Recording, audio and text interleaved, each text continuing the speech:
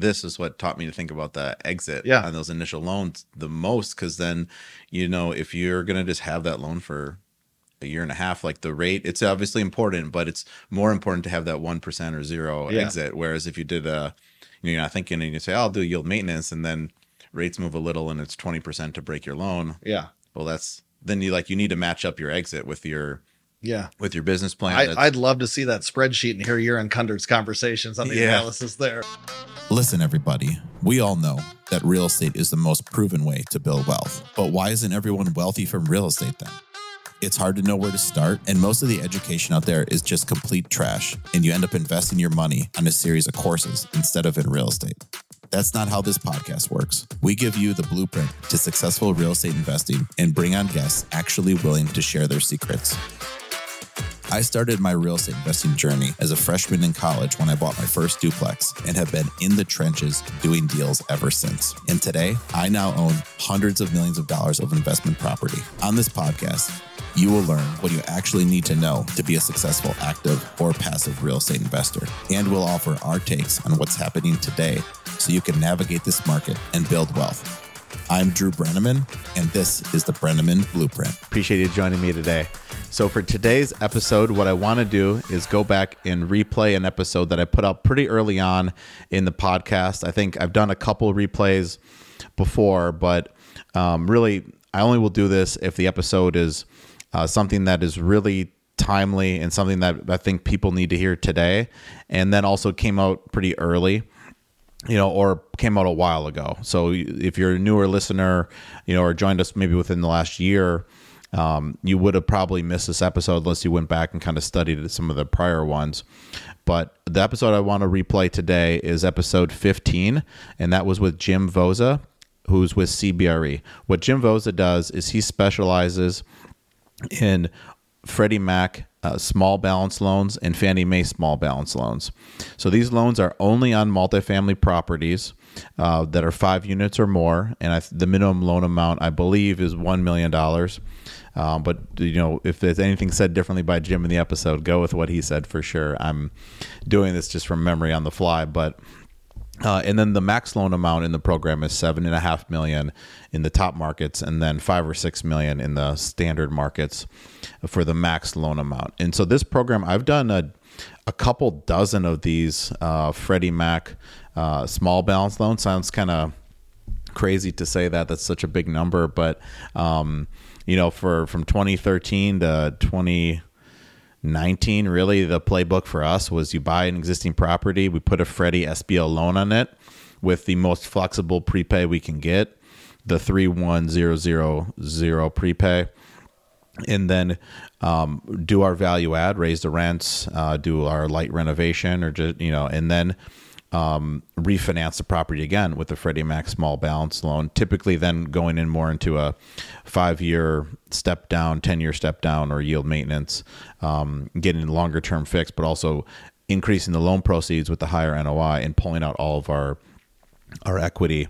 So across 13 deals we did with this type of loan in Chicago, on average, we acquired the property, put the loan on, and then within about an average of a year, we refinanced out over 100% on average of our initial equity that was put into the property. So we were able to, with this program, and you'll hear this in the episode because I go through the same thing, kind of highlighting what we did, but just to talk about how it's helped me a lot, and then I'll say how it's applicable today, and then let's just roll with the episode. But what we did is I had $3 million of equity from my first investor to put into Chicago deals. So we bought 3 properties that were roughly $10 million in total. We put, depending on the deal, 20 or so % down, and some a little more. Some needed some renovation. So that's why 3 million and 10, that's 30% down. But then the third one we bought, we put a fair amount in renovations that we funded mostly out of cash. Anyway, so what we did with that $3 million, we bought those properties. And then for most people, that's sort of like, that's it. I got my 3 properties and I'll just make whatever the market return is on just buying 3 apartment buildings in Chicago. But what we were doing is value add deals. So what we were doing is we were acquiring them, doing something to improve the rental income. So on the first 2, we just could walk in there day one and raise the rents. The first deal we bought in Chicago was 16 units, 12 3-bed, 2-baths, and 4 2-bed, 2-baths. And the 3-bed, 2-bath units, they were renting for like $2,600 on average, I'd say. And we knew we could get $3,000 just looking at the market. So that was our whole business plan. And you raise the rents that much without putting in any more money into it. I mean, you're creating a lot of value. You know, if anytime you make a pro forma, if you could just change the rents up $400 a unit, there a lot of value is created. And then like a year and a half later on that deal, it appraised for almost $8 million. So then we put a new, and sorry, that's without knowing the purchase price. That wouldn't be too useful. We paid $5.7 million for it. And then a year or so later, it appraised for $8.6 million. And we put a $6.5 million mortgage on it and pulled out more than we put into it. You know, so we paid 5.7 and then financed $6.5 million. So that was just one of many deals that we did. So then kind of what we did was, so we bought those first 3 deals, then we refinanced out all of our equity. So then we have $3 million again, you know, or a little more in this case, with how well the first deal went. And then we bought 3 more deals or whatever the number was. But then we bought another $10 million of property. Then we refinanced all those deals after doing the same thing. We bought another $10 million of property. So now we have $30 million of property and still only that original $3 million in. Then we refinanced out the equity on those the third round of deals. And then we couldn't find any good deals from there. This would have been like in 2018. So interest rates were ticking up. Rates got into the 5s. But like the prices didn't really drop much. So it was harder to make deals pencil.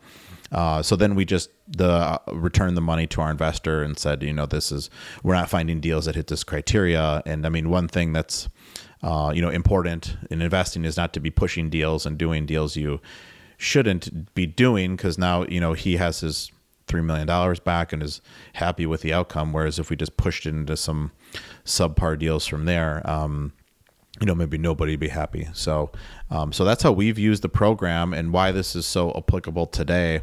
And I wanted to replay it, make sure people saw it, is if you're investing in real estate now and you're buying deals, the capital markets, that's like a fancy term. So the financing markets, the banks, the debt funds, the life insurance companies, everybody is really lending conservatively or just has, hit the pause button. You know, these banks, these funds, the life insurance companies, they're not getting as many loan payoffs as normal. So then they're not sort of recycling that money. So let's say they have a book of loans, it's however many billions of dollars. And normally what happens is they have a certain amount of loans be paid off in a given year. And then they make new loans. But right now they don't want to overextend their loan book where they're not getting stuff paid off. They don't want to grow their loans too much because of all this sort of, they want to make sure they have enough deposits on hand for the amount of loans they have out. So there's this whole interplay between not getting enough payoffs, interest rates going up, so the lending market has really slowed down. But one thing that has not slowed down is the agency lenders. And so one of the things that really makes multifamily sort of stand on its own as the best asset class is you have access to Fannie and Freddie and also FHA and HUD in times like in all times. And in times like this, most all deals I see happening or refinancings, it's all with the agencies. So what I did in this episode with Jim is we did a total deep dive for over an hour on every intricacy of the program. So if you'll know everything you need to know by listening to this episode about the program. So if you're doing deals where the loan amounts are $1 to $7.5 million and you're not using this program, you really need to listen to this, because this might be where you're getting your next loans from. Where if the bank you normally go to or whatever lender you had been using is quoting really high rates now, or telling you hey, we're kind of on the sidelines right now, or don't want to renew a deal, like renew a loan, and they want you to go elsewhere, I mean, this might be where you're going. So wanted to put it sort of out again. In really not much has changed with the program. If we say any rates, obviously this is from like 2021 or start of 2022. So the rates are obviously higher today than whatever, if that came up in the podcast, but the way the program works for the interest only options, how the loans are sized, and the prepay options, and just sort of how the program works, that's really unchanged. The only thing is this, the underlying indexes have gone up a lot, and so then your mortgage rate has as well. So without any further ado, with Jim Vozza, CBRE, with the Fannie and Freddie small balance programs. Kind of the program genesis was there was a need for loans, let's say at that time, $5 million and under, just a streamlined process, keep the origination costs like a streamlined amount. Because I guess prior, if you had a smaller deal, let's call it, I was being quoted as a Fannie, like the options where you can do whatever the program was called, where it's a $3 million or less loan amount, and then there was some sort of cutoff at $3 million. That was in 2012 what people would talk about. Right. So then really that was the point of the program, was we want to fill that need. Yeah, and I think Freddie Mac obviously was an established multifamily lender at that point when it launched in 2014, but probably a majority of their loans that they were originating were larger properties, larger loan amounts. And really what wasn't getting addressed were owners of 5 to 50 unit properties that maintained safe, affordable properties for the workforce, which is, Freddie Mac and Fannie Mae's mission to help provide affordable housing for the workforce throughout the country. But I think they realized that those smaller properties where majority of the workforce was living were not being addressed. So they put an emphasis on that, and obviously took some time to get the program in place and together. But I think they did a very good job doing it. And the program's changed a little bit here and there, as you know, with their requirements. But the amount of affordable units they've financed across the country since the beginning is amazing. Yeah. We see those numbers every year, and they have a mission to finance affordable units, and they meet it and blow it out of the water every year. So they're doing what they intended to. Yeah. And by affordable, that could be like Section 42 housing, or just rents that are lower, let's say market rate. Yes. And units. Really, when we say affordable, I mean, there doesn't have to be any Section 8 involved with it. It's just a rental rate that is that qualifies as affordable in the market you're in. Yeah. But the program, it's on all like multifamily product types, really. Like I don't want people to think, oh, this is for affordable. You're right. This is for like market rate housing. We're just full market rate, and we're not at rates that were deemed affordable in the county either. Yes. Now, in the small balance program, we finance market rate housing. We finance properties with voucher-based Section 8 tenants or other subsidies or not-for-profits that are providing voucher-based type transactions. When you get into a property with a deed restriction that's got a project-based contract on it, that doesn't fit great in the small balance world for the agencies, but they have their affordable programs, which is where that fits well into. So they cover all those property types, and it certainly does not have to have an affordable component to qualify for Freddie Mac's small balance program, although a vast majority of them do. And that's sort of the part that matches with their mission. Yeah, and because where they really are, the goal of having just more affordable housing, and they're creating a real great debt source for, especially like say not in the major markets. If you're in rural Wisconsin or just wherever, there's like a few banks that cover that, but then this is a program sort of nationwide. Fannie small balance will basically lend anywhere. Exactly. So and that's a very good point. I mean, if we're in a tertiary small market, we have a solid, experienced landlord that maintains his property, maintains a safe community for his tenants, and offers affordable rents. If historically that landlord's been struggling to find financing for this property to keep it going, this product that was launched in 2014 has really filled a gap for that investor. And that's exactly the type of client that Freddie Mac likes to lend to. Yeah. So then maybe let's dive into the actual program then. And so I guess kind of first thing everyone wants to talk about is rates. Yep. But rates change. So then I think probably I would say the best way to describe the rates is they are going to be at least as competitive as the bank you would maybe use, and then oftentimes slightly lower. Right. And then from there, there's a million options on how you can They're, maybe not a million, but a lot of options on how you can set up your loan with different fixed rate terms you can pick, fixed rate to adjustable, interest only terms, 5 different, quite a few different, we printed out the sheet here, but a bunch of different prepay structures. Right. You can go full term interest only, right. Lower LTV. So then I think let's just dive into the program wherever you want to start. Right. Yeah. And I'll start with that rate conversation. I mean, you and I see rates all the time. So I put our rates right on par with the most competitive rates, depending on the lending source across the country. I mean, banks, we're right there with them all the time. These rates are competitive for everyone, but they have extra incentives for properties that qualify as affordable. So, and again, this is just looking at a rent roll and what the current rent are compared to what's affordable in the market. So it doesn't have to be a Section 8 rent. It's just a market rent. But as you get affordable rents in place, then all of a sudden they're offering interest rate discounts to make them more competitive.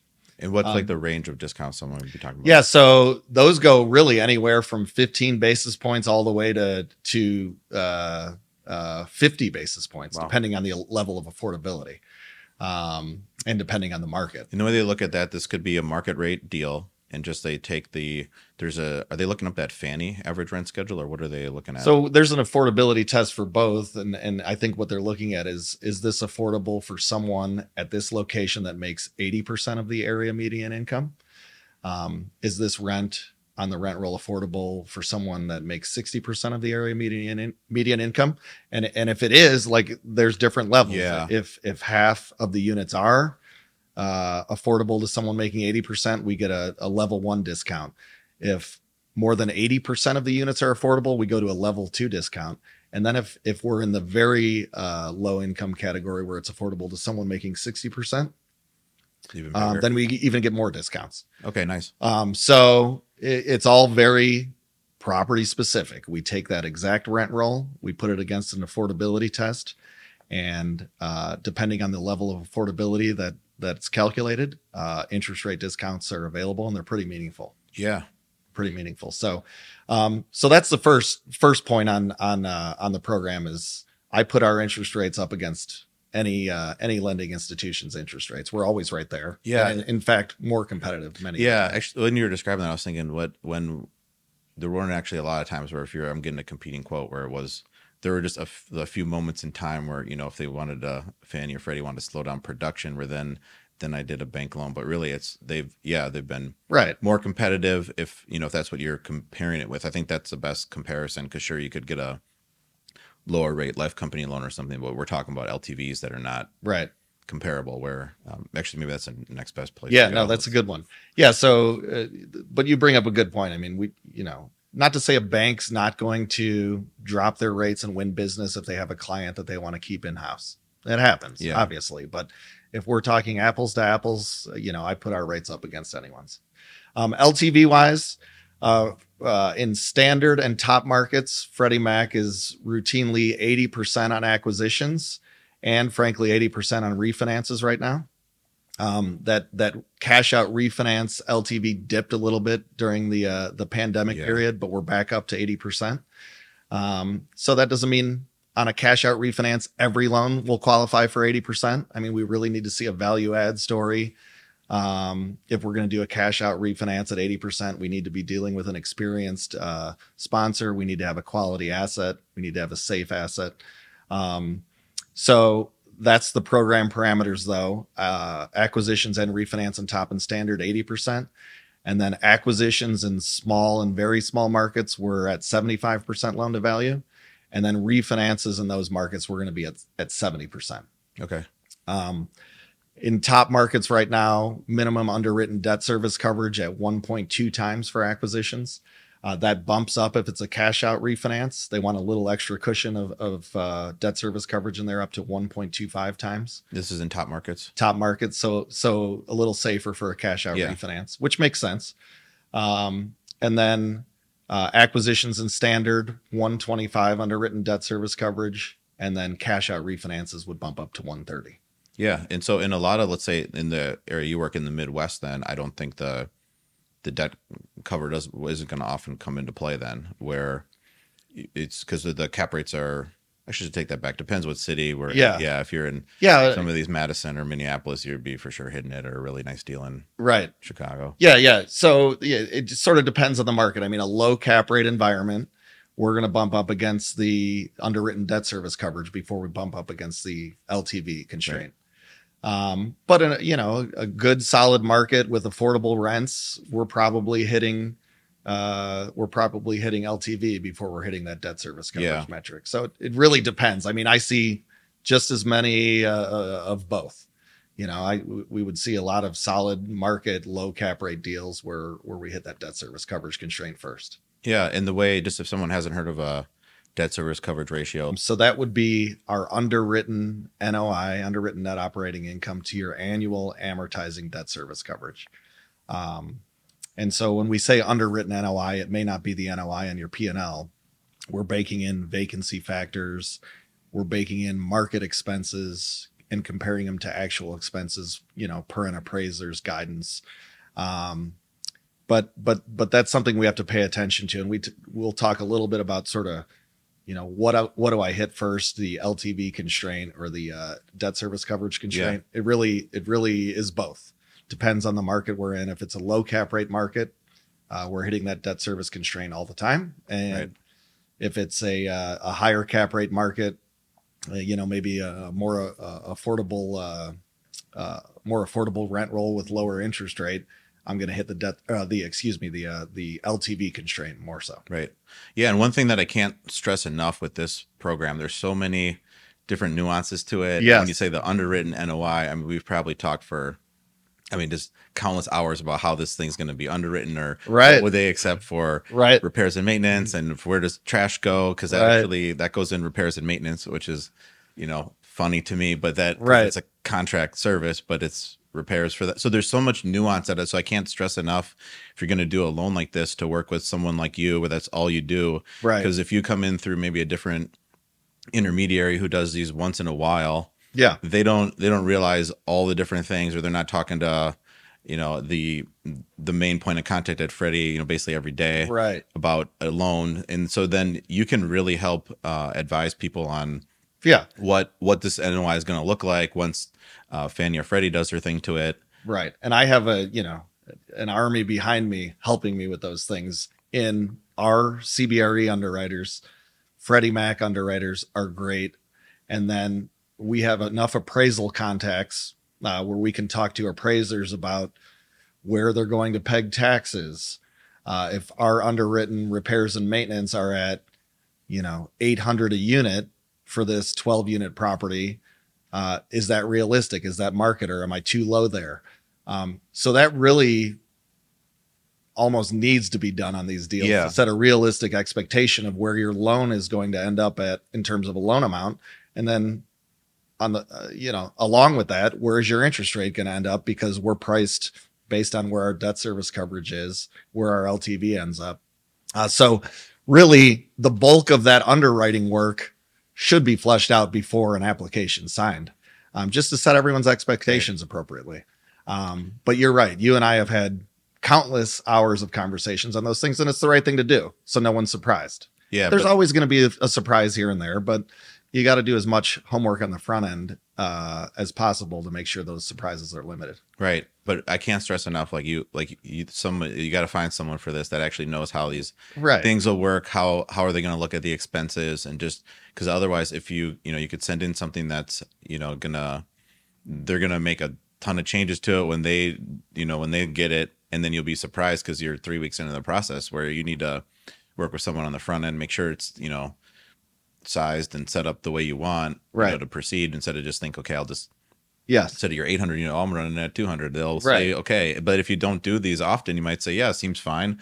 That's how you're doing it. And then they might not know, that's going to get changed. You're exactly right. And in some things they'll, maybe take less than you were thinking as an expense. It depends. It's really just, you got to know what they're doing, so that's. Yeah. And I'd say it's every line item on a P&L on the expense side, especially, right? You have to understand where an appraiser thinks taxes will be going forward. Insurance is pretty easy because that's going to be the final insurance quote. So that number is what it is. repairs and maintenance. Are you running this more efficiently than the market? Well, we might have to bump up those assumptions a little bit. So you're exactly right.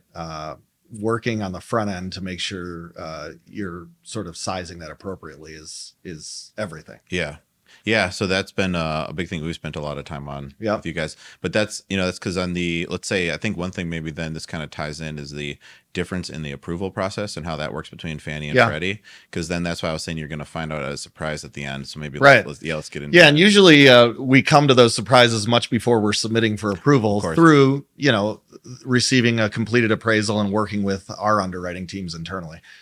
So to start with Freddie Mac's approval process, many times I'm pre-screening deals with Freddie Mac for whatever reason. If there's an exception we need a waiver on, or if they're, if it's a deal that just is a little sort of different than the norm, it's always good to get in front of my counterparts at Freddie Mac just to make sure we're flushing out any issues that may come up. So that program, we get an application out and executed. It comes in. We order third-party reports, appraisal, physical risk report, and then our underwriting team completes a full underwriting and prepares it to submit for approval to CBRE, then Freddie Mac. That process really is once an application signed in Freddie's program, they have the strong benefit of holding the interest rate, as you know, but we have a timeline by which we have to submit for approval to hold that interest rate, and that's 35 business days.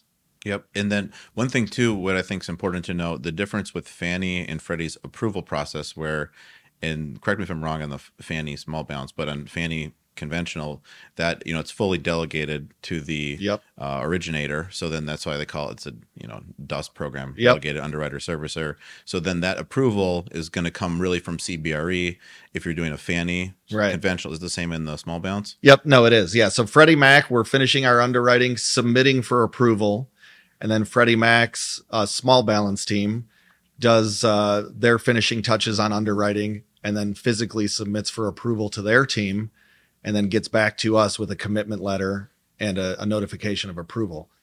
Fannie Mae, we're dedicated. You're right. So our team at CBRE approves these. And once they do, we're off and running, issuing a commitment letter and moving into closing. I will say on the Fannie Mae side, things come up as well that are out of the norm for their credit box. Right. So what we do in that instance is we go early for a formal quote to Fannie Mae. And, there's underwriting that goes on the front end on that, submit a pricing quote request, get a quote back with the conditions that we've spelled out that are, different than their normal underwriting. And as long as nothing else changes, our dedicated team at CBRE can approve that in-house.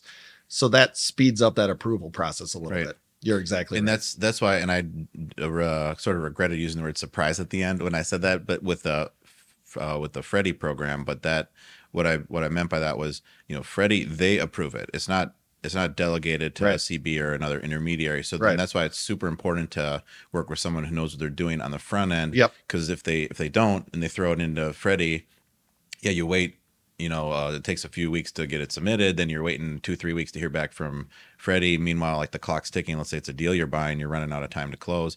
And then you find out, oh, wait, actually they do taxes differently or whatever. It's 5% vacancy and you were thinking it's 3. Yeah. And then, so that to me is a huge difference, so then that's why working with you guys has been great because you have such a good understanding of the program. Right. We've had no surprises once Freddie decides what to do. Whereas with Fannie, we already kind of are talking to who would approve it. Obviously CB is a big firm, so they have things they need themselves to do a Fannie loan. But exactly.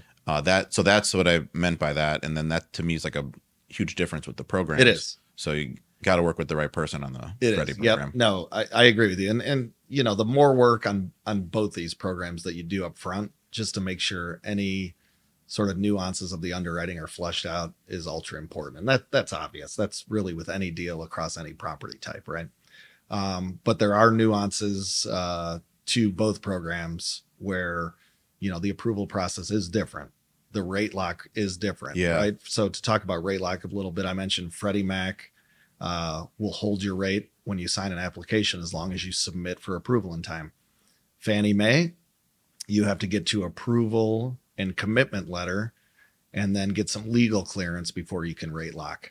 And that process moves quicker though. So, both are good, but they're a little different, right? We don't have to wait 45, 50 days to get a commitment letter to rate lock in the Fannie program. It's going to be much quicker than that, but it is a little different than the way Freddie Mac does it. Yeah. And to throw some days on that. So then like with Freddie, I guess I always thought it was rate locking at application, but really they're holding the rate. There's not any, it is a confusing sort of terminology. Instrument being executed, and until you're further down with a commitment. But so yeah, they hold your rate, so that's a huge appeal. Where especially you're buying a deal, maybe it makes what you want, but not much more the property, and then to not have any risk at that point with the interest rate, that's a huge plus in my mind. It is, absolutely. And a lot can happen in 30 days. I mean, we've seen it over the past 5 years since this program started, 6 years. So a lot can happen. So having the benefit of locking in a rate, that's a rate that works for you and works for your property is huge. On the flip side, moving quickly through Fannie's program, to get to a point where you can rate lock as quickly as possible is huge too. It keeps everyone motivated to move quickly. And I will say most of the time, I mean, the rate is sort of within expectation of when we started, but things happen. It's not always the case. Because how many days, let's say, after application is this like a rough rate? Yeah. So on the Fannie program, I would say we should be in a position to lock the rate within 30 days. Okay. And that's where we're motivated. We get third parties appraisal and physical risk report ordered right away.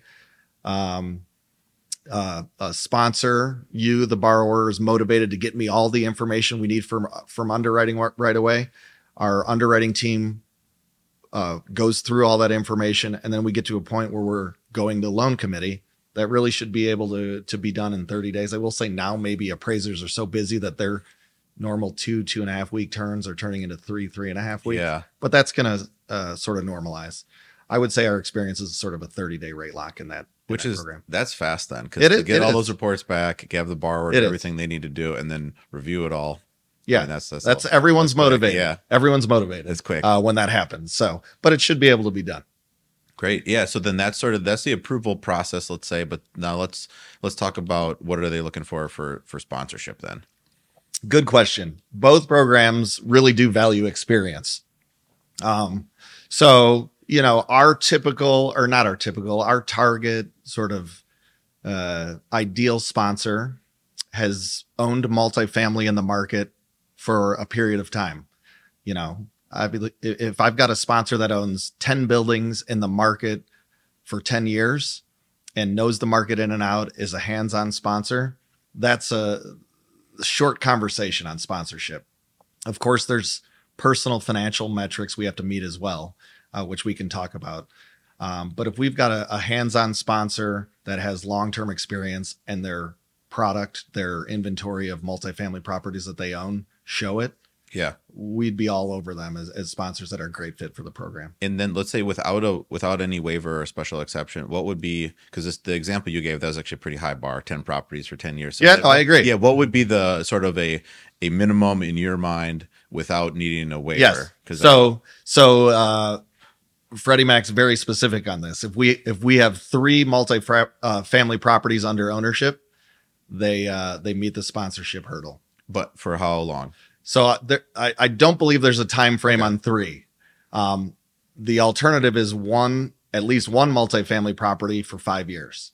So there's either or. If you have one multifamily property for either 5 years or 3 total, then you technically meet their sponsorship requirement. And they want the property that you currently own, the 1 to 3, to be in the market that you're going to do the loan, or where you live. What are they looking at there? No, it doesn't matter. So technically, the exception, as I recall, it says ownership of 3 multifamily properties, or 1 for 5 years. That's not to say if they've owned 1 for 5 years in, New Mexico, and we check the box for sponsorship per the exception guidelines, and they want to buy a property in Tacoma, Washington, that it's an automatic yes. Yeah, right? that might be different though. We're out of market. You've Yes. done a deal there. So the ideal is that they own those properties in the market that we're looking at, or own some of those properties in the market we're looking at. But that is not that's not technically how it reads. Okay. But that would be a deal that I would pre-screen, certainly, if we were getting into a deal that's a new market for this sponsor, but they own properties elsewhere. Right. So then not a program for someone's first deal or their first deal in a new market. Yeah. But once you have, your 1 to 3 deals under your belt, yeah, this is a great option. So yeah, no doubt about it. And let me put it a couple different ways. There sometimes are reasons to ask to do a deal if this would be a waiver, an exception waiver, if a sponsor doesn't meet that criteria. For example, let's say we have a sponsor that for the last 5 years has owned 3-4 flats in a market and clearly running rental property, doing a good job with them. The properties show well, the properties are performing well, occupancy's there. 1 to 4 is looked differently. 1 to 4 units ownership is looked differently than 5 or more units, which is our traditional multifamily. But that's a deal where we ask that's why there's a waiver process. We ask for that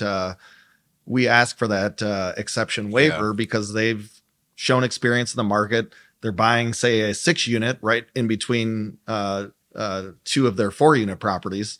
There's going to be, if the story's good, there's going to be a reason to ask that question for the waiver. And a lot of times Freddie Mac's very reasonable on that. Yeah. And I guess we skipped over it. The program, the small balance program, is for 5 units and more. 5 units or more only. And that's yep. There's no questions about that. The discussion stops if it's not 5 units or more. Yeah, which we might have skipped over that, or at least I for sure didn't. Yeah, no, we did. And then is there a minimum loan amount too? So minimum loan amounts, and frankly, it's become a very hard minimum of $1 million loan amounts and up. I will say if we have a portfolio of 3, 4, 5 loans coming in at one time, and there's a $900,000 loan request as part of that portfolio, I'm always going to ask. That's another one where it's worth asking that question. If it's an experienced sponsor, it's someone we want to do business with. The properties look good. The financials look good. Occupancy's there. There's a reason to ask to do one sub $1 million loan. But I would consider the program a very hard minimum of $1 million. Got it. So 1 to either 6 or 7.5 million of loan amount. That's right. On 5+ units. 5+ units. Yep. Got it. Absolutely. And then are there waivers if you're slightly over the max?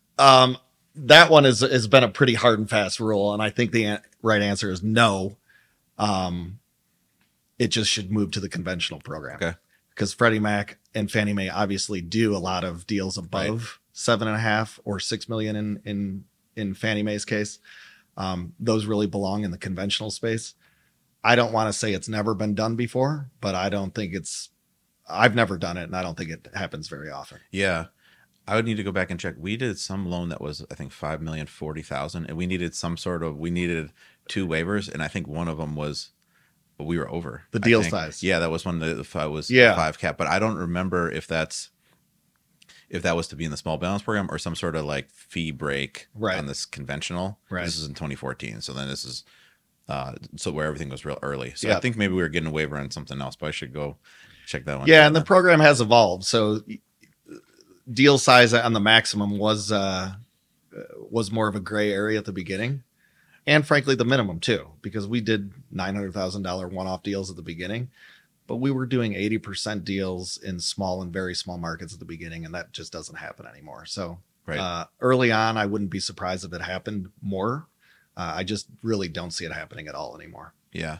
And and I always, for someone's first deal anyways, they should just use their local bank like that. They know you. It's like, that's a much easier loan to get. It's going to be an easy execution. It's your first deal. You should focus on making sure you got the deal set up the way you want. And then, where this is a great product though. Once you've had that property for a few years, you want a permanent loan on it. Right. And now you have the experience. Maybe you're up to 3 properties, or you've had the 1 for 5, and this is a great. Yeah. And that option. I think that's the way that sort of Freddie Mac looks at it as well, is, they may say no to a first time buyer. that's not because they don't like the property or they don't think the sponsor can handle it, but their program as a non-recourse program, requires a comfort level from an underwriting standpoint that I guess has to be earned, if you will. Right. And, we're partners with a lot of banks. We know banks very well that sort of come in, finance buyers, provide flexibility, provide value add capital.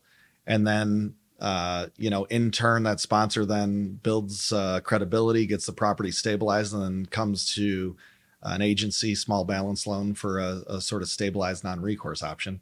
That happens all the time. Right.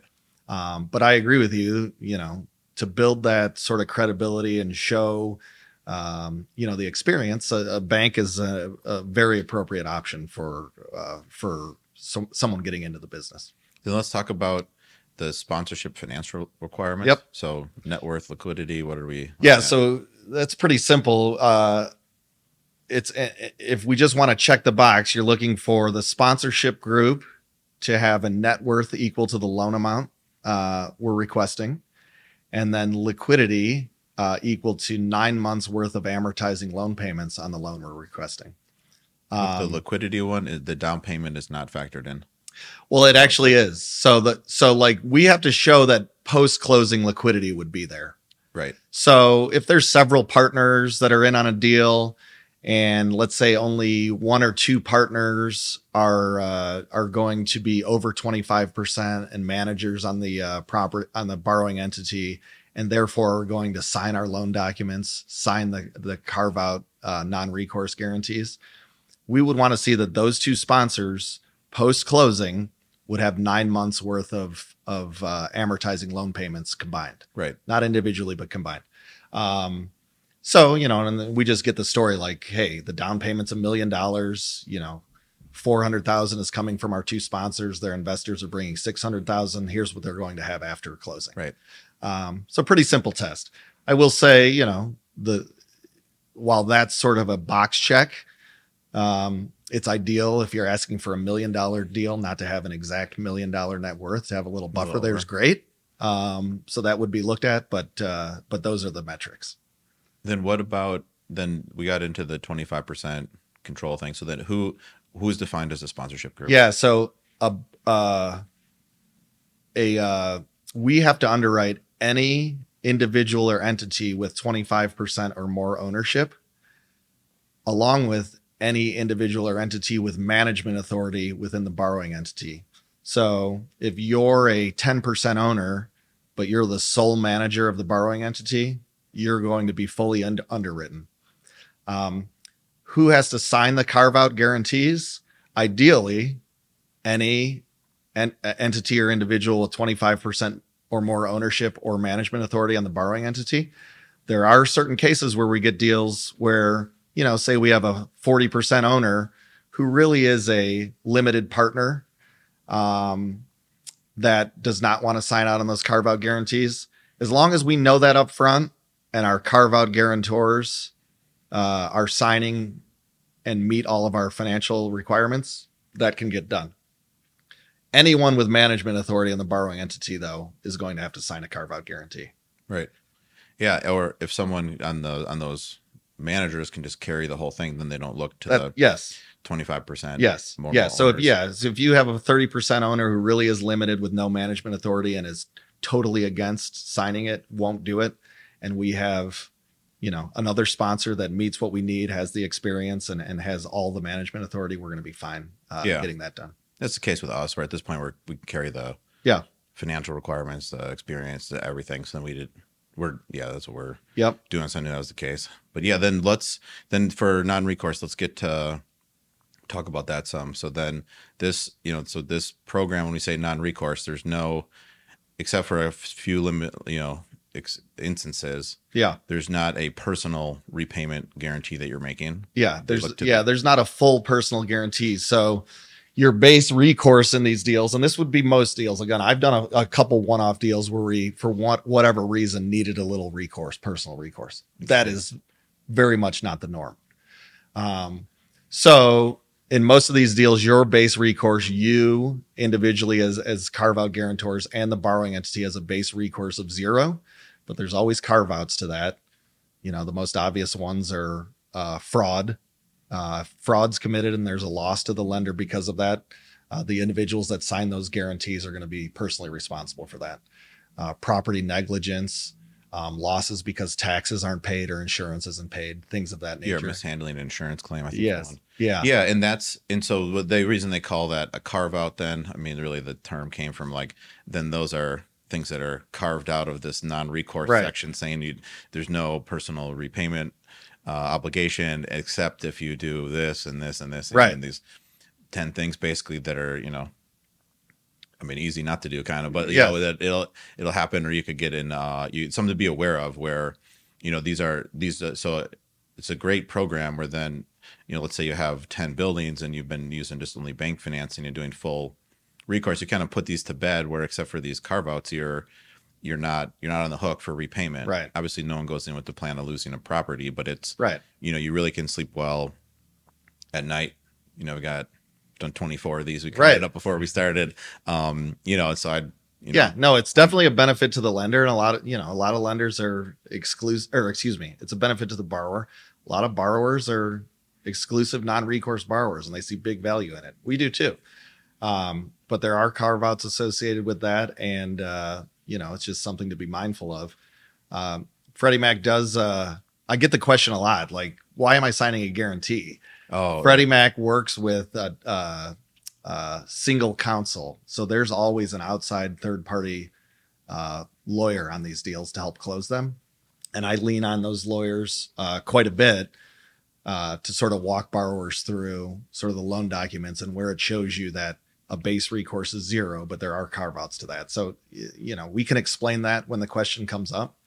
But it's a reality that there is a guarantee that's signed in these deals, but it's a carve out guarantee issue. Right. And so then this is not, I'm sure, the legal term, but then that guarantee doesn't activate until unless you did something. Right. So then because we've had people ask that too, or if this, I do a bunch of these where they're looking at it. Yeah. Me and you can't answer it right now, but I can make one quick phone call and then the attorney I work with quite a bit can answer it very easily. Yeah. I know. He responds in 2 minutes. Right. That was good choice there. So great. I think that's probably enough on the non-recourse piece. I mean, that's a big differentiator. And then especially when if you're going to end up being a borrower, you have many properties to other lenders. If you had all recourse loans, to start looking at you, be a little worried maybe if you have every property is full recourse. So then what I've liked about the program, obviously it's non-recourse on that property, but then collectively your financial statement, it looks a lot cleaner if you have a bunch of non-recourse deals, and then maybe just the recourse ones are reserved for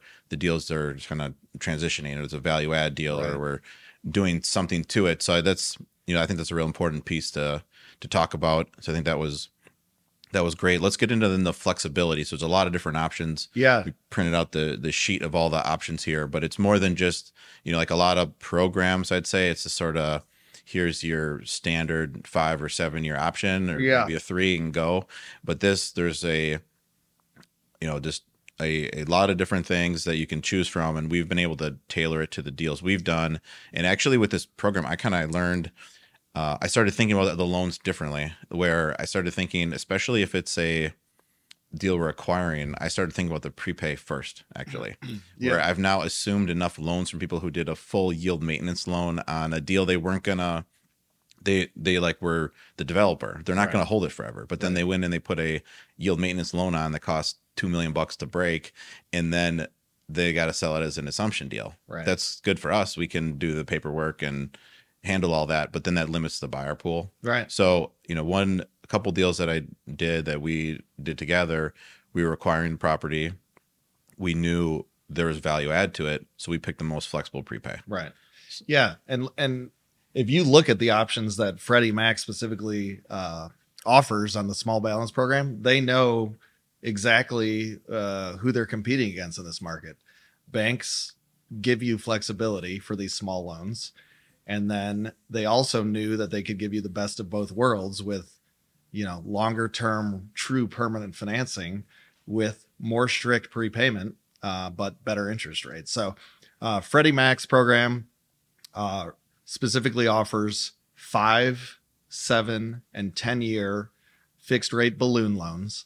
They also have hybrid products, which are fixed to floating. So their hybrids are 5, 7, 10, the same fixed rate periods, but then after the fixed rate period, convert to a floating rate. Within each of these 6 products that I mentioned, they have 3 prepayment options. And in fact, the 5-year has 4 prepayment options, as you know. So the lowest interest rates are going to come with yield maintenance. Yield maintenance is a very common non-recourse securitized loan prepayment penalty.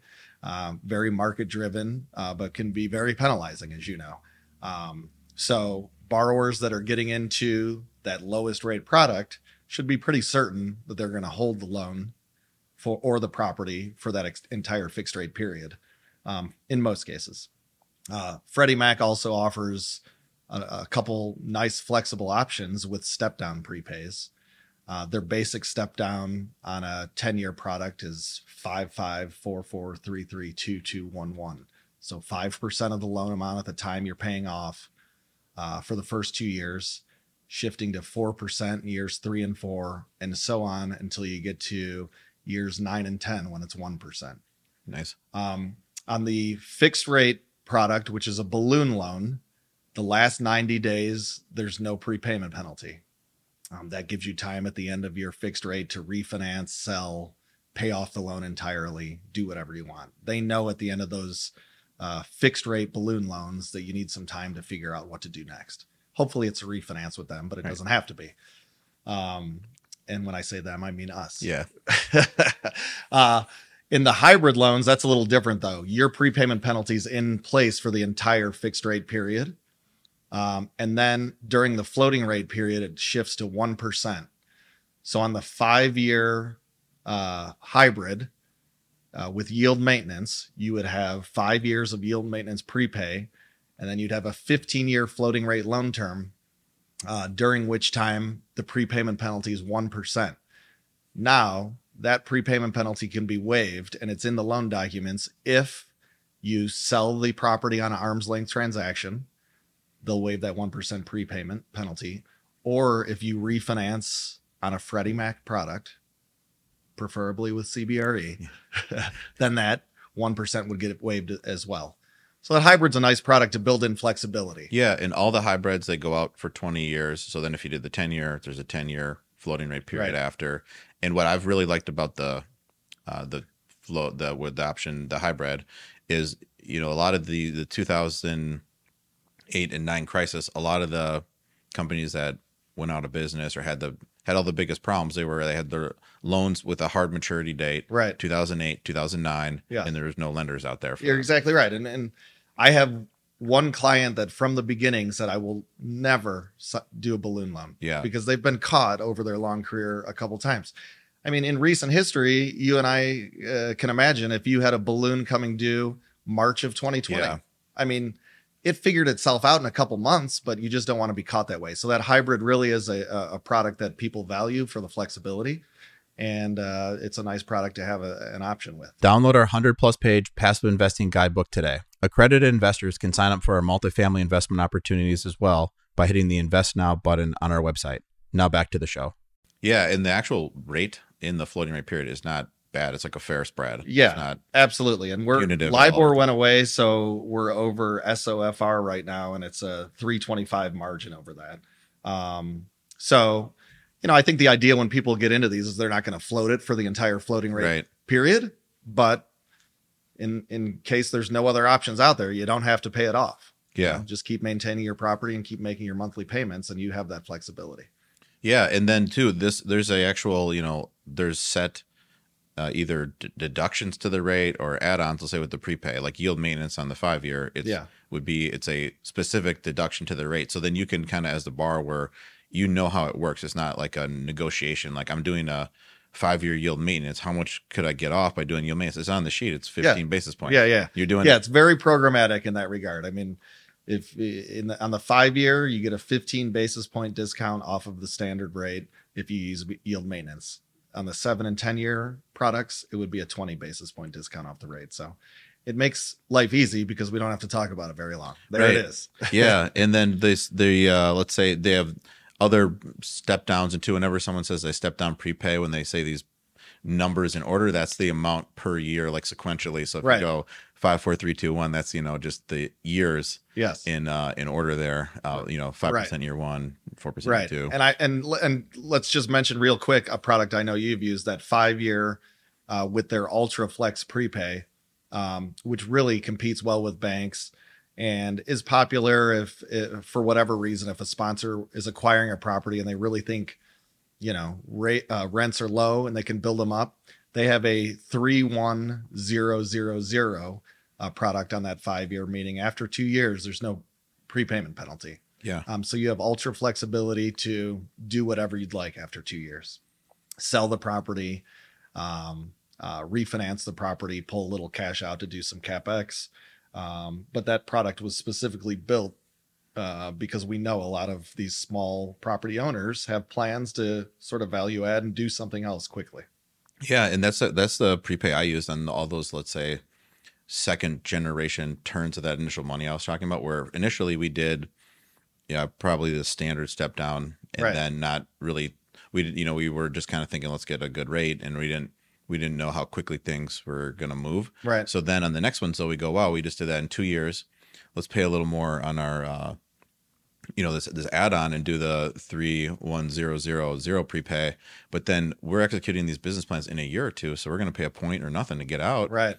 And then that's what we did. And then it worked out where we did, in that one round of turning the money, I think we did 6 of them, but then also I did 3 on my own. And, one of them always comes to mind where it was like a deal that I was just going to renovate out of cash. So we had to explain that up front, that was like a exception, really something to explain to them. But then I renovated all the units, I added a unit, and then a year later you're refined and you're just paying a point to get out. So it's a really great option. And then that, I went with that because I wanted the full leverage. I was buying that deal on my own. So I wanted, 80% LTV if you can get it. And then that on a deal like that, this is the only option if you also want non-recourse, and so yeah, it was a great execution on those deals for me using that. And I think the thought that Freddie Mac put into this program when they started it, virtually the prepayment options have not changed. I think that 31000 was added a few years into the program, but clearly they were building a program to offer flexibility if you wanted it. Right. And you'd pay a little extra to get it, but that's worth it to a lot of people. So. Yeah. And that's actually what I was saying, this is what taught me to think about the exit on those initial loans the most. Cause then, if you're going to just have that loan for a year and a half, like the rate, it's obviously important, but it's more important to have that 1% or 0 exit. Whereas if you did you're not thinking and you say, I'll do yield maintenance, and then rates move a little and it's 20% to break your loan. Yeah. Well, then you need to match up your exit with your business plan. I'd love to see that spreadsheet and hear your and Kundert's conversations on the analysis there. Yeah. Well, there's a lot of things to think about. Yeah. It's really too was you're just matching up your business plan. So there's not, I'd say we're making more calculations on the perm loan like that, where I'm going to raise the rents. I'm going to create the value. There's not any spreadsheet actually. I'm just doing the 3100. But then on the perm one, you're like, okay, what are you going to, there's a decent rate difference if you're going to do a 5 or 10 year. Then you're really thinking like, what's your business plan, and then how you want to set it up. And that's where it's harder to. Yeah. That 10 year, if you're going between yield maintenance or a 20 basis point higher rate to get that step down flexibility, but you're going to hold this asset forever. And it's a low cap rate market. That 20 basis points means a lot. Yeah, it really does. And then so 6 different options in terms of the fixed rate period, and then or fixed to floating. And then what's the amortization on these? Yeah, these are all 30-year amortization. Interest only is an option on every one of these loans. So in top and standard markets, as a rule, you can get 1 year of interest only on a 5-year loan, 2 years on a 7, and then 3 years on a 10-year loan. And then in small and very small markets, that's no IO on a 5-year, 1 year of interest only on a 7-year, and 2 years of interest only on a 10-year, if you should choose. You don't have to take the interest only, of course. A lot of sponsors like it. but it is an option there. And then it's again, everything is so formulaic with this. If you don't want the interest only, then they'll drop your rate a little. Yeah. So 4 basis points a year, 0.04% for every year you don't use, your rate would go down. Right. And then what you just had said, that's at full leverage then? That's at the 80%. So then if someone, let's say I don't want to lead you to the answer. So then what are the... Yeah. So they also do offer, which a lot of lenders do, full-term interest only options. And so in top markets at 65% loan to value, 1.35 times underwritten debt service coverage, you can opt to do a full term interest only. So that would mean on your 5-year loan, 5 years of interest only payments. Same with 7, same with 10. We can do it with any product. So that's 65%, 135 in top markets. The debt service coverage goes up as you get into smaller markets. And then there's a interest rate add-on. There's interest rate adders. And really, so on that 65%, it's a fun one to run through because you get interest rate discounts for going from 80 to 70 to 65%.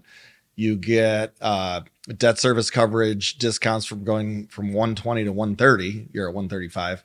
And then there's that 4 basis point adder every year of interest only that you have to go through. So interest only costs a little more. But it's there as an option for someone looking at that cash flow that really wants to do a lower leverage deal. Yeah. So there's a lot of options. Let's make sure we hit them all because then we just touched on 2 more. But different fixed rate and floating rate terms, different interest only. Yep. Different prepays. Yep. Maybe I'll talk about the pricing breaks for LTV. You get a break at 70%, 65%, and then again at 55%. And then you get pricing breaks depending on the market you're in for higher debt service coverage. So in top markets, you get a break at 130, 140, and 150.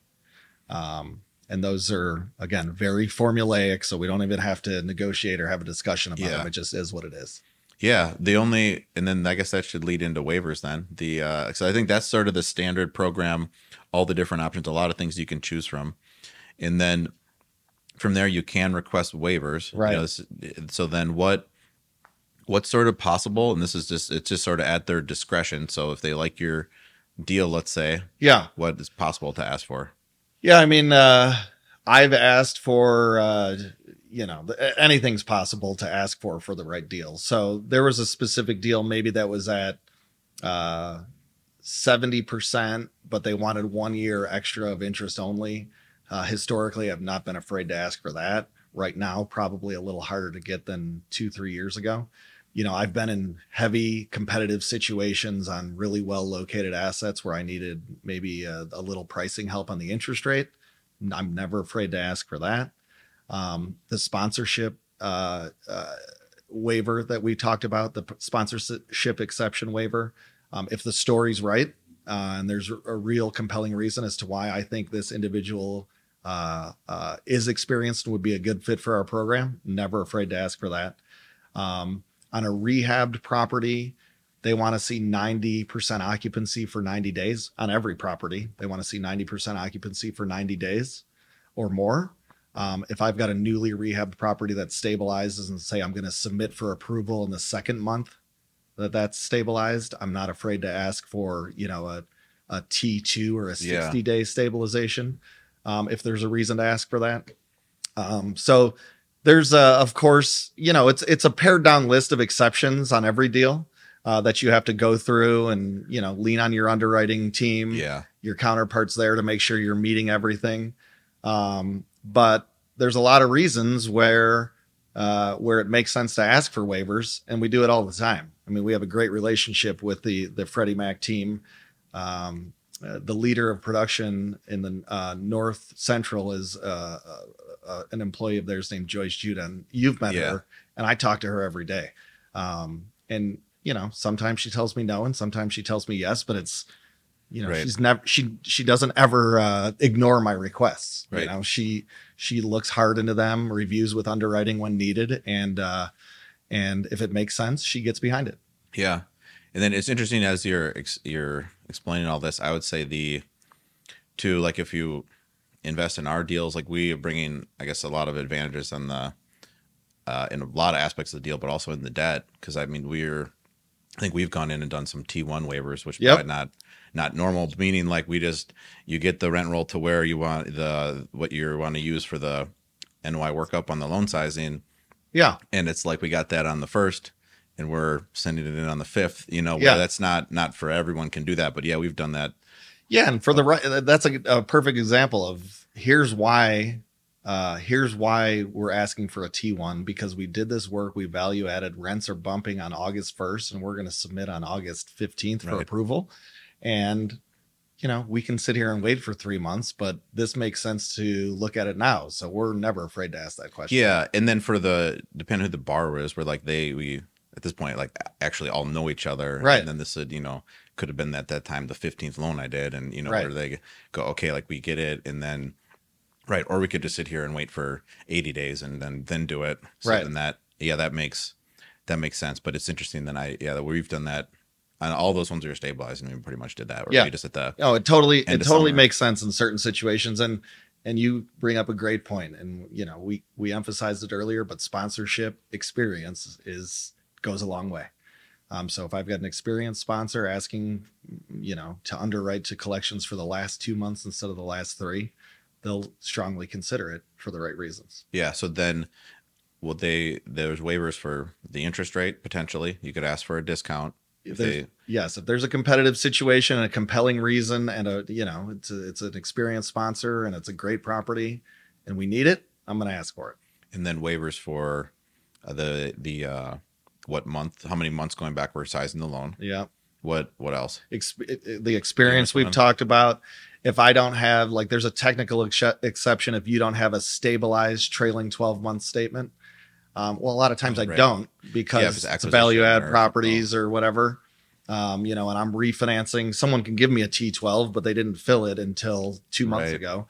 There's technical exceptions there. There's an exception if you're, this one's harder, but if you're self-managing a property and live 100 miles or more away. Oh, interesting. That's an exception. So, there's probably a list of 20, 25 exceptions that, most of them don't come into play. They do have us review every loan below $1.2 million now, because you're getting close to that $1 million threshold. Oh, interesting. So just to make sure, everyone's clear that this is going to be a smaller loan. Most of the time, the answer, if everything else lines up, is yes. But if it goes below $1 million, we can't do it, which everyone understands.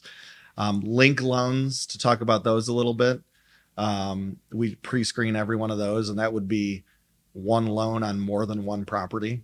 There's very specific category. These have to be managed together. They have to be close together. They have to be reported on together with rent rolls and P&Ls.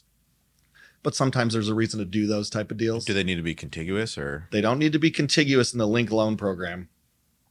A contiguous property we would just do as a sort of a regular loan. That makes sense.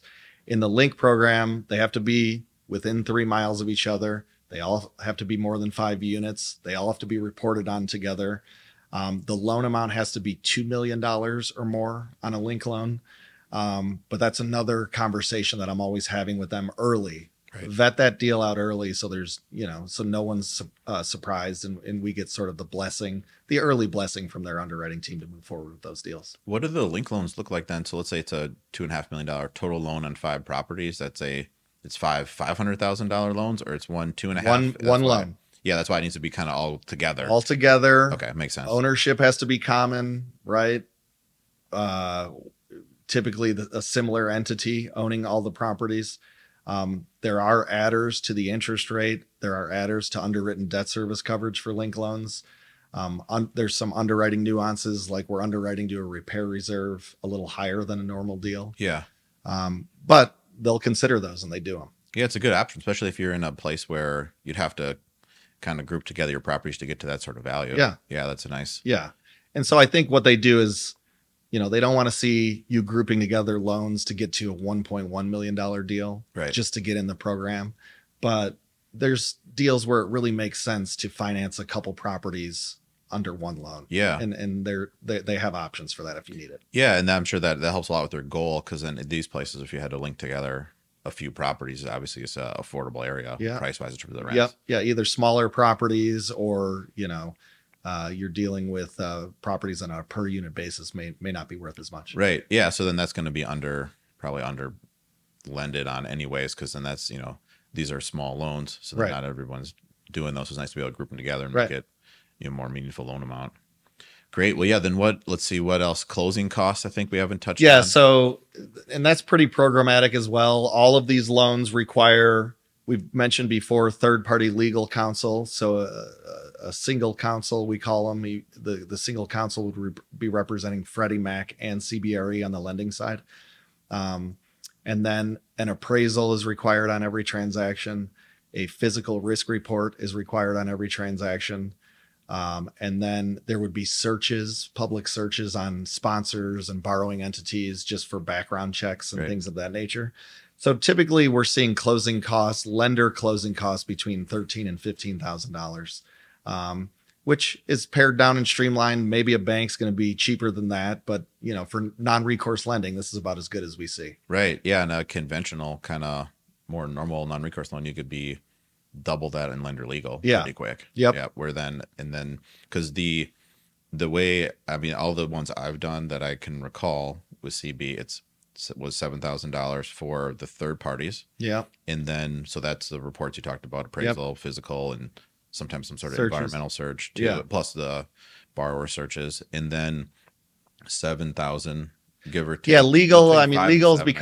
Legal probably comes in between 6,200 and $7,000. If there's, a legal nuance that creates a little more work, a tick borrower, for example, something like that, there may be a little additional cost, but I think we see most of those coming in the low 6,000s. Nice.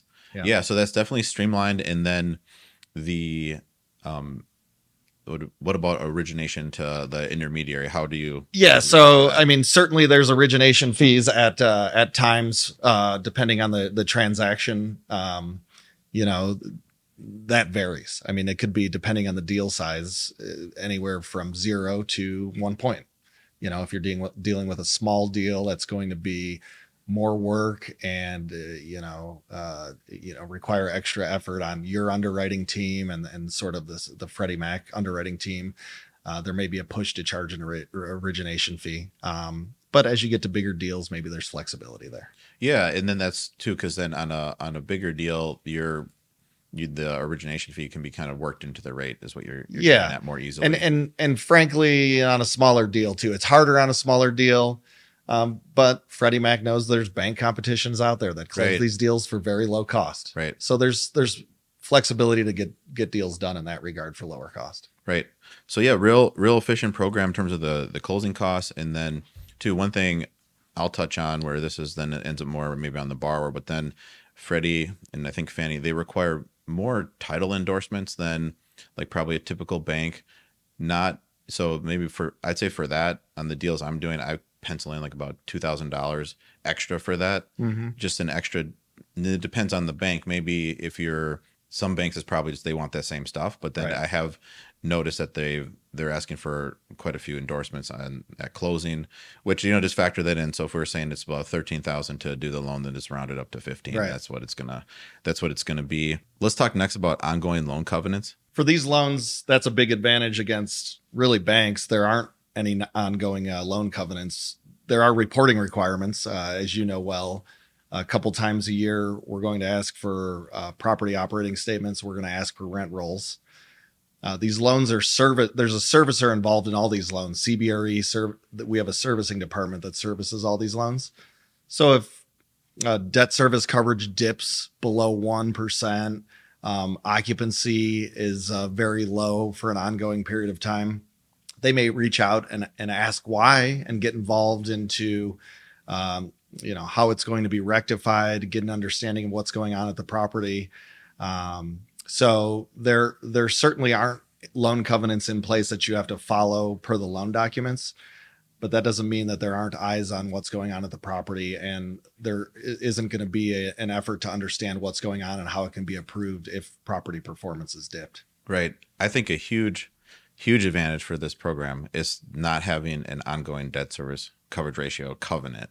So you have let's say compare it with a bank loan, right? Where they need, if you're dip below a 120 debt cover, is a default. Right. Now there's a conversation. How are we going to cure this default? Where on the Fannie and Freddie small balance, there is a conversation too, but since there's not a loan covenant, there's not a default, and they're just basically what they can do at that point is just, we're going to ask you for more information because we're worried. Right. But that's it. Right. As far as I know. Yeah, no, you're right. There are not any loan covenants like that in the loan documents, and it's a big benefit. But there's certainly are reporting requirements. Right. They're strict about that. They want to see that we see rent rolls 90 days after the year's up. We see property level P&Ls 90 days after the year's up. They want to continually monitor the performance of the properties from a servicing standpoint, but you're not going to get put in default if something dips a little low. Yeah, I think there's also inspections just here and there. I'm not sure what the frequency is because there's supposed to be biannual inspections. So our servicing team would coordinate a biannual every other year inspection on all the loans we do. At those inspections, if there were some deficiencies when we originated the loan, say, some minor repairs needed to be made, they'd confirm that was the case and just look at the general overall condition of the property. So that does happen every couple years, but that's going to be the extent of it. Yeah, I started smiling and trailing off on the frequency because I feel like I'm being constantly asked for some inspection, because also your insurance company often wants to go through the property. So then once you have 30 properties, so then it just feels like they're just constantly being asked for some. You have to hire a full-time employee to handle inspections on their own. Yeah, or just to flip it to somebody. Yeah, or we just push it to the property manager right away. Right. Like the deal we just bought in Arizona, insurance company needs someone to actually. This one, it's like a self-inspection. I don't know if it's a COVID thing, but you need some exact photos. Right. We just flip that to the property manager. So try to make it easy on yourself. So you don't need to necessarily meet it's not like the head of Freddie's going out there to your property. They're sending a third party person who's, they need to check a few things and get on to the next one. Yeah. It's prudent to have boots on the ground as a lender. And that's what we do. And like you said, it's oftentimes a third party vendor.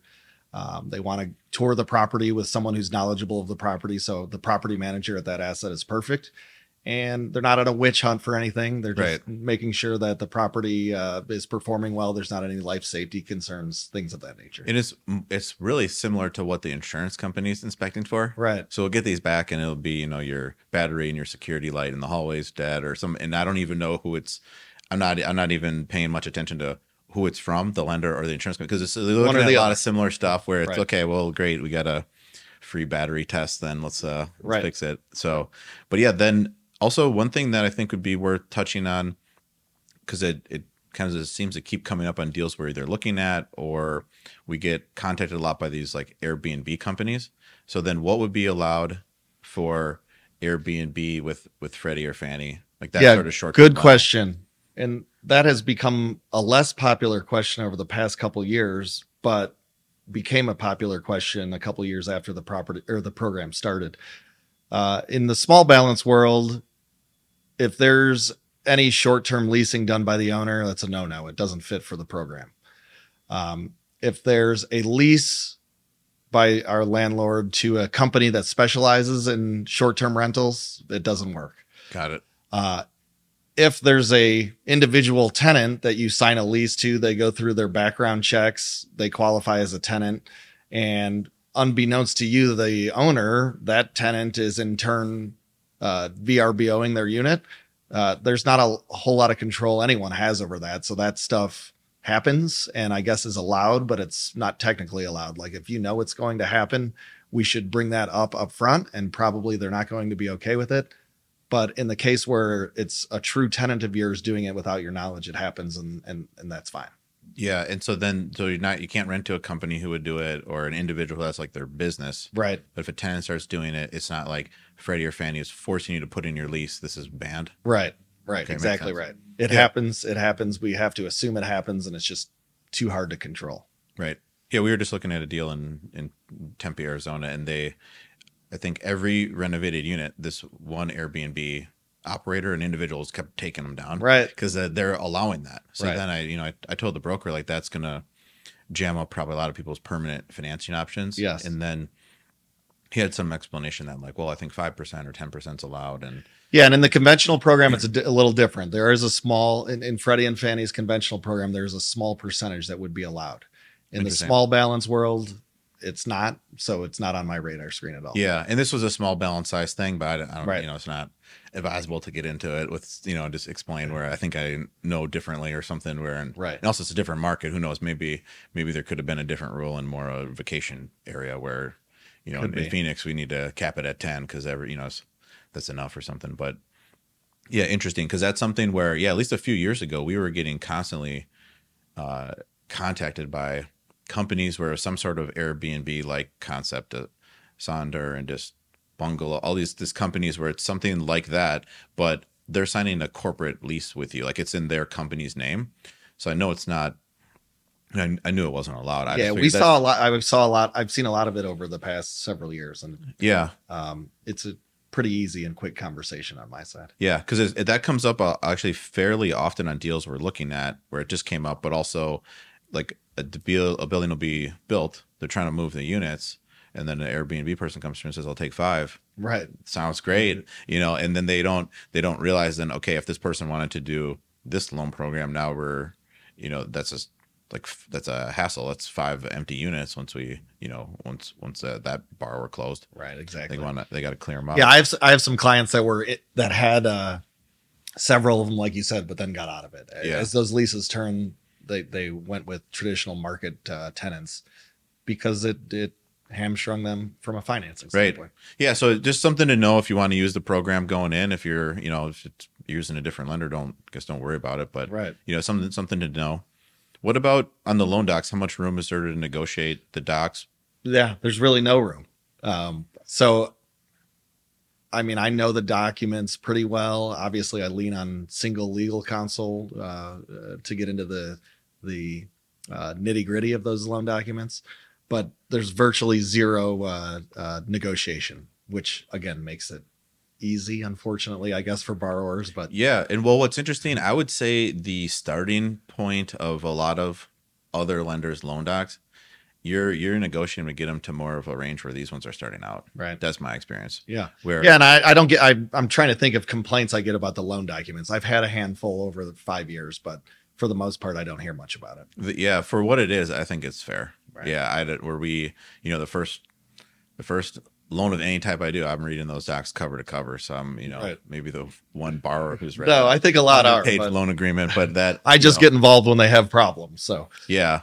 So I remember, we read it, and actually some of the changes they made to them too recently. This is more clear what's going on, and we don't need to get into that level of detail, but some of the changes they make, then even at this point, I ask, can I get a track changes version against the prior ones? And then I can just see the changes because they do change the form loan docs, every couple of years. So there was some bigger changes a couple of years ago that I remember just asking the attorney for a track changes version versus like another deal that. Were they friendly and gave it to you? Yeah. Good. You're using the same attorney on most, all the loans. So then he already like he had know each other at this point too. Yeah. So. But yeah, I think that's kind of it on the program. Unless there's anything else you can think of to touch on. No, I mean, it was a great opportunity to talk about it. I think we talked about nuances and small differences between Freddie Mac and Fannie Mae, but both are good programs. Both offer competitive rates. Both are obviously non-recourse, so that's a big benefit to a lot of borrowers. And I think another comment to make is both Freddie Mac and Fannie Mae are committed to the program for the long term. Yeah. And we constantly hear that. The program's not going away. So we're, of course, glad to hear that, but really do believe in our program and believe that these are competitive loans. And actually, just when you were saying Freddie and Fannie, I just realized we have this Freddie sheet out. Yes. And so we did steer this conversation to almost all Freddie towards the tail end there. So then I guess real quick for Fannie, they have different options on fixed rate, and then they're more yield. Yeah, you bring up a good point there. Because I guess to finish on that, they do kind of ebb and flow. Like at some point in 2018, something was going on where Freddie, I think I had done the value add so quickly, they were like, let's wait a second on this loan or something on the one of the deals we did, the 3100 prepan. So we went to Fannie. There was a reason. It was either Freddie was kind of at a capacity, or they were like, we don't we want you to wait on that deal. But then Fannie, which is a totally different entity, was like, we're fine with this loan. Right. Make it. Yeah. And you're right. They have ebbed and flowed interest rate wise over the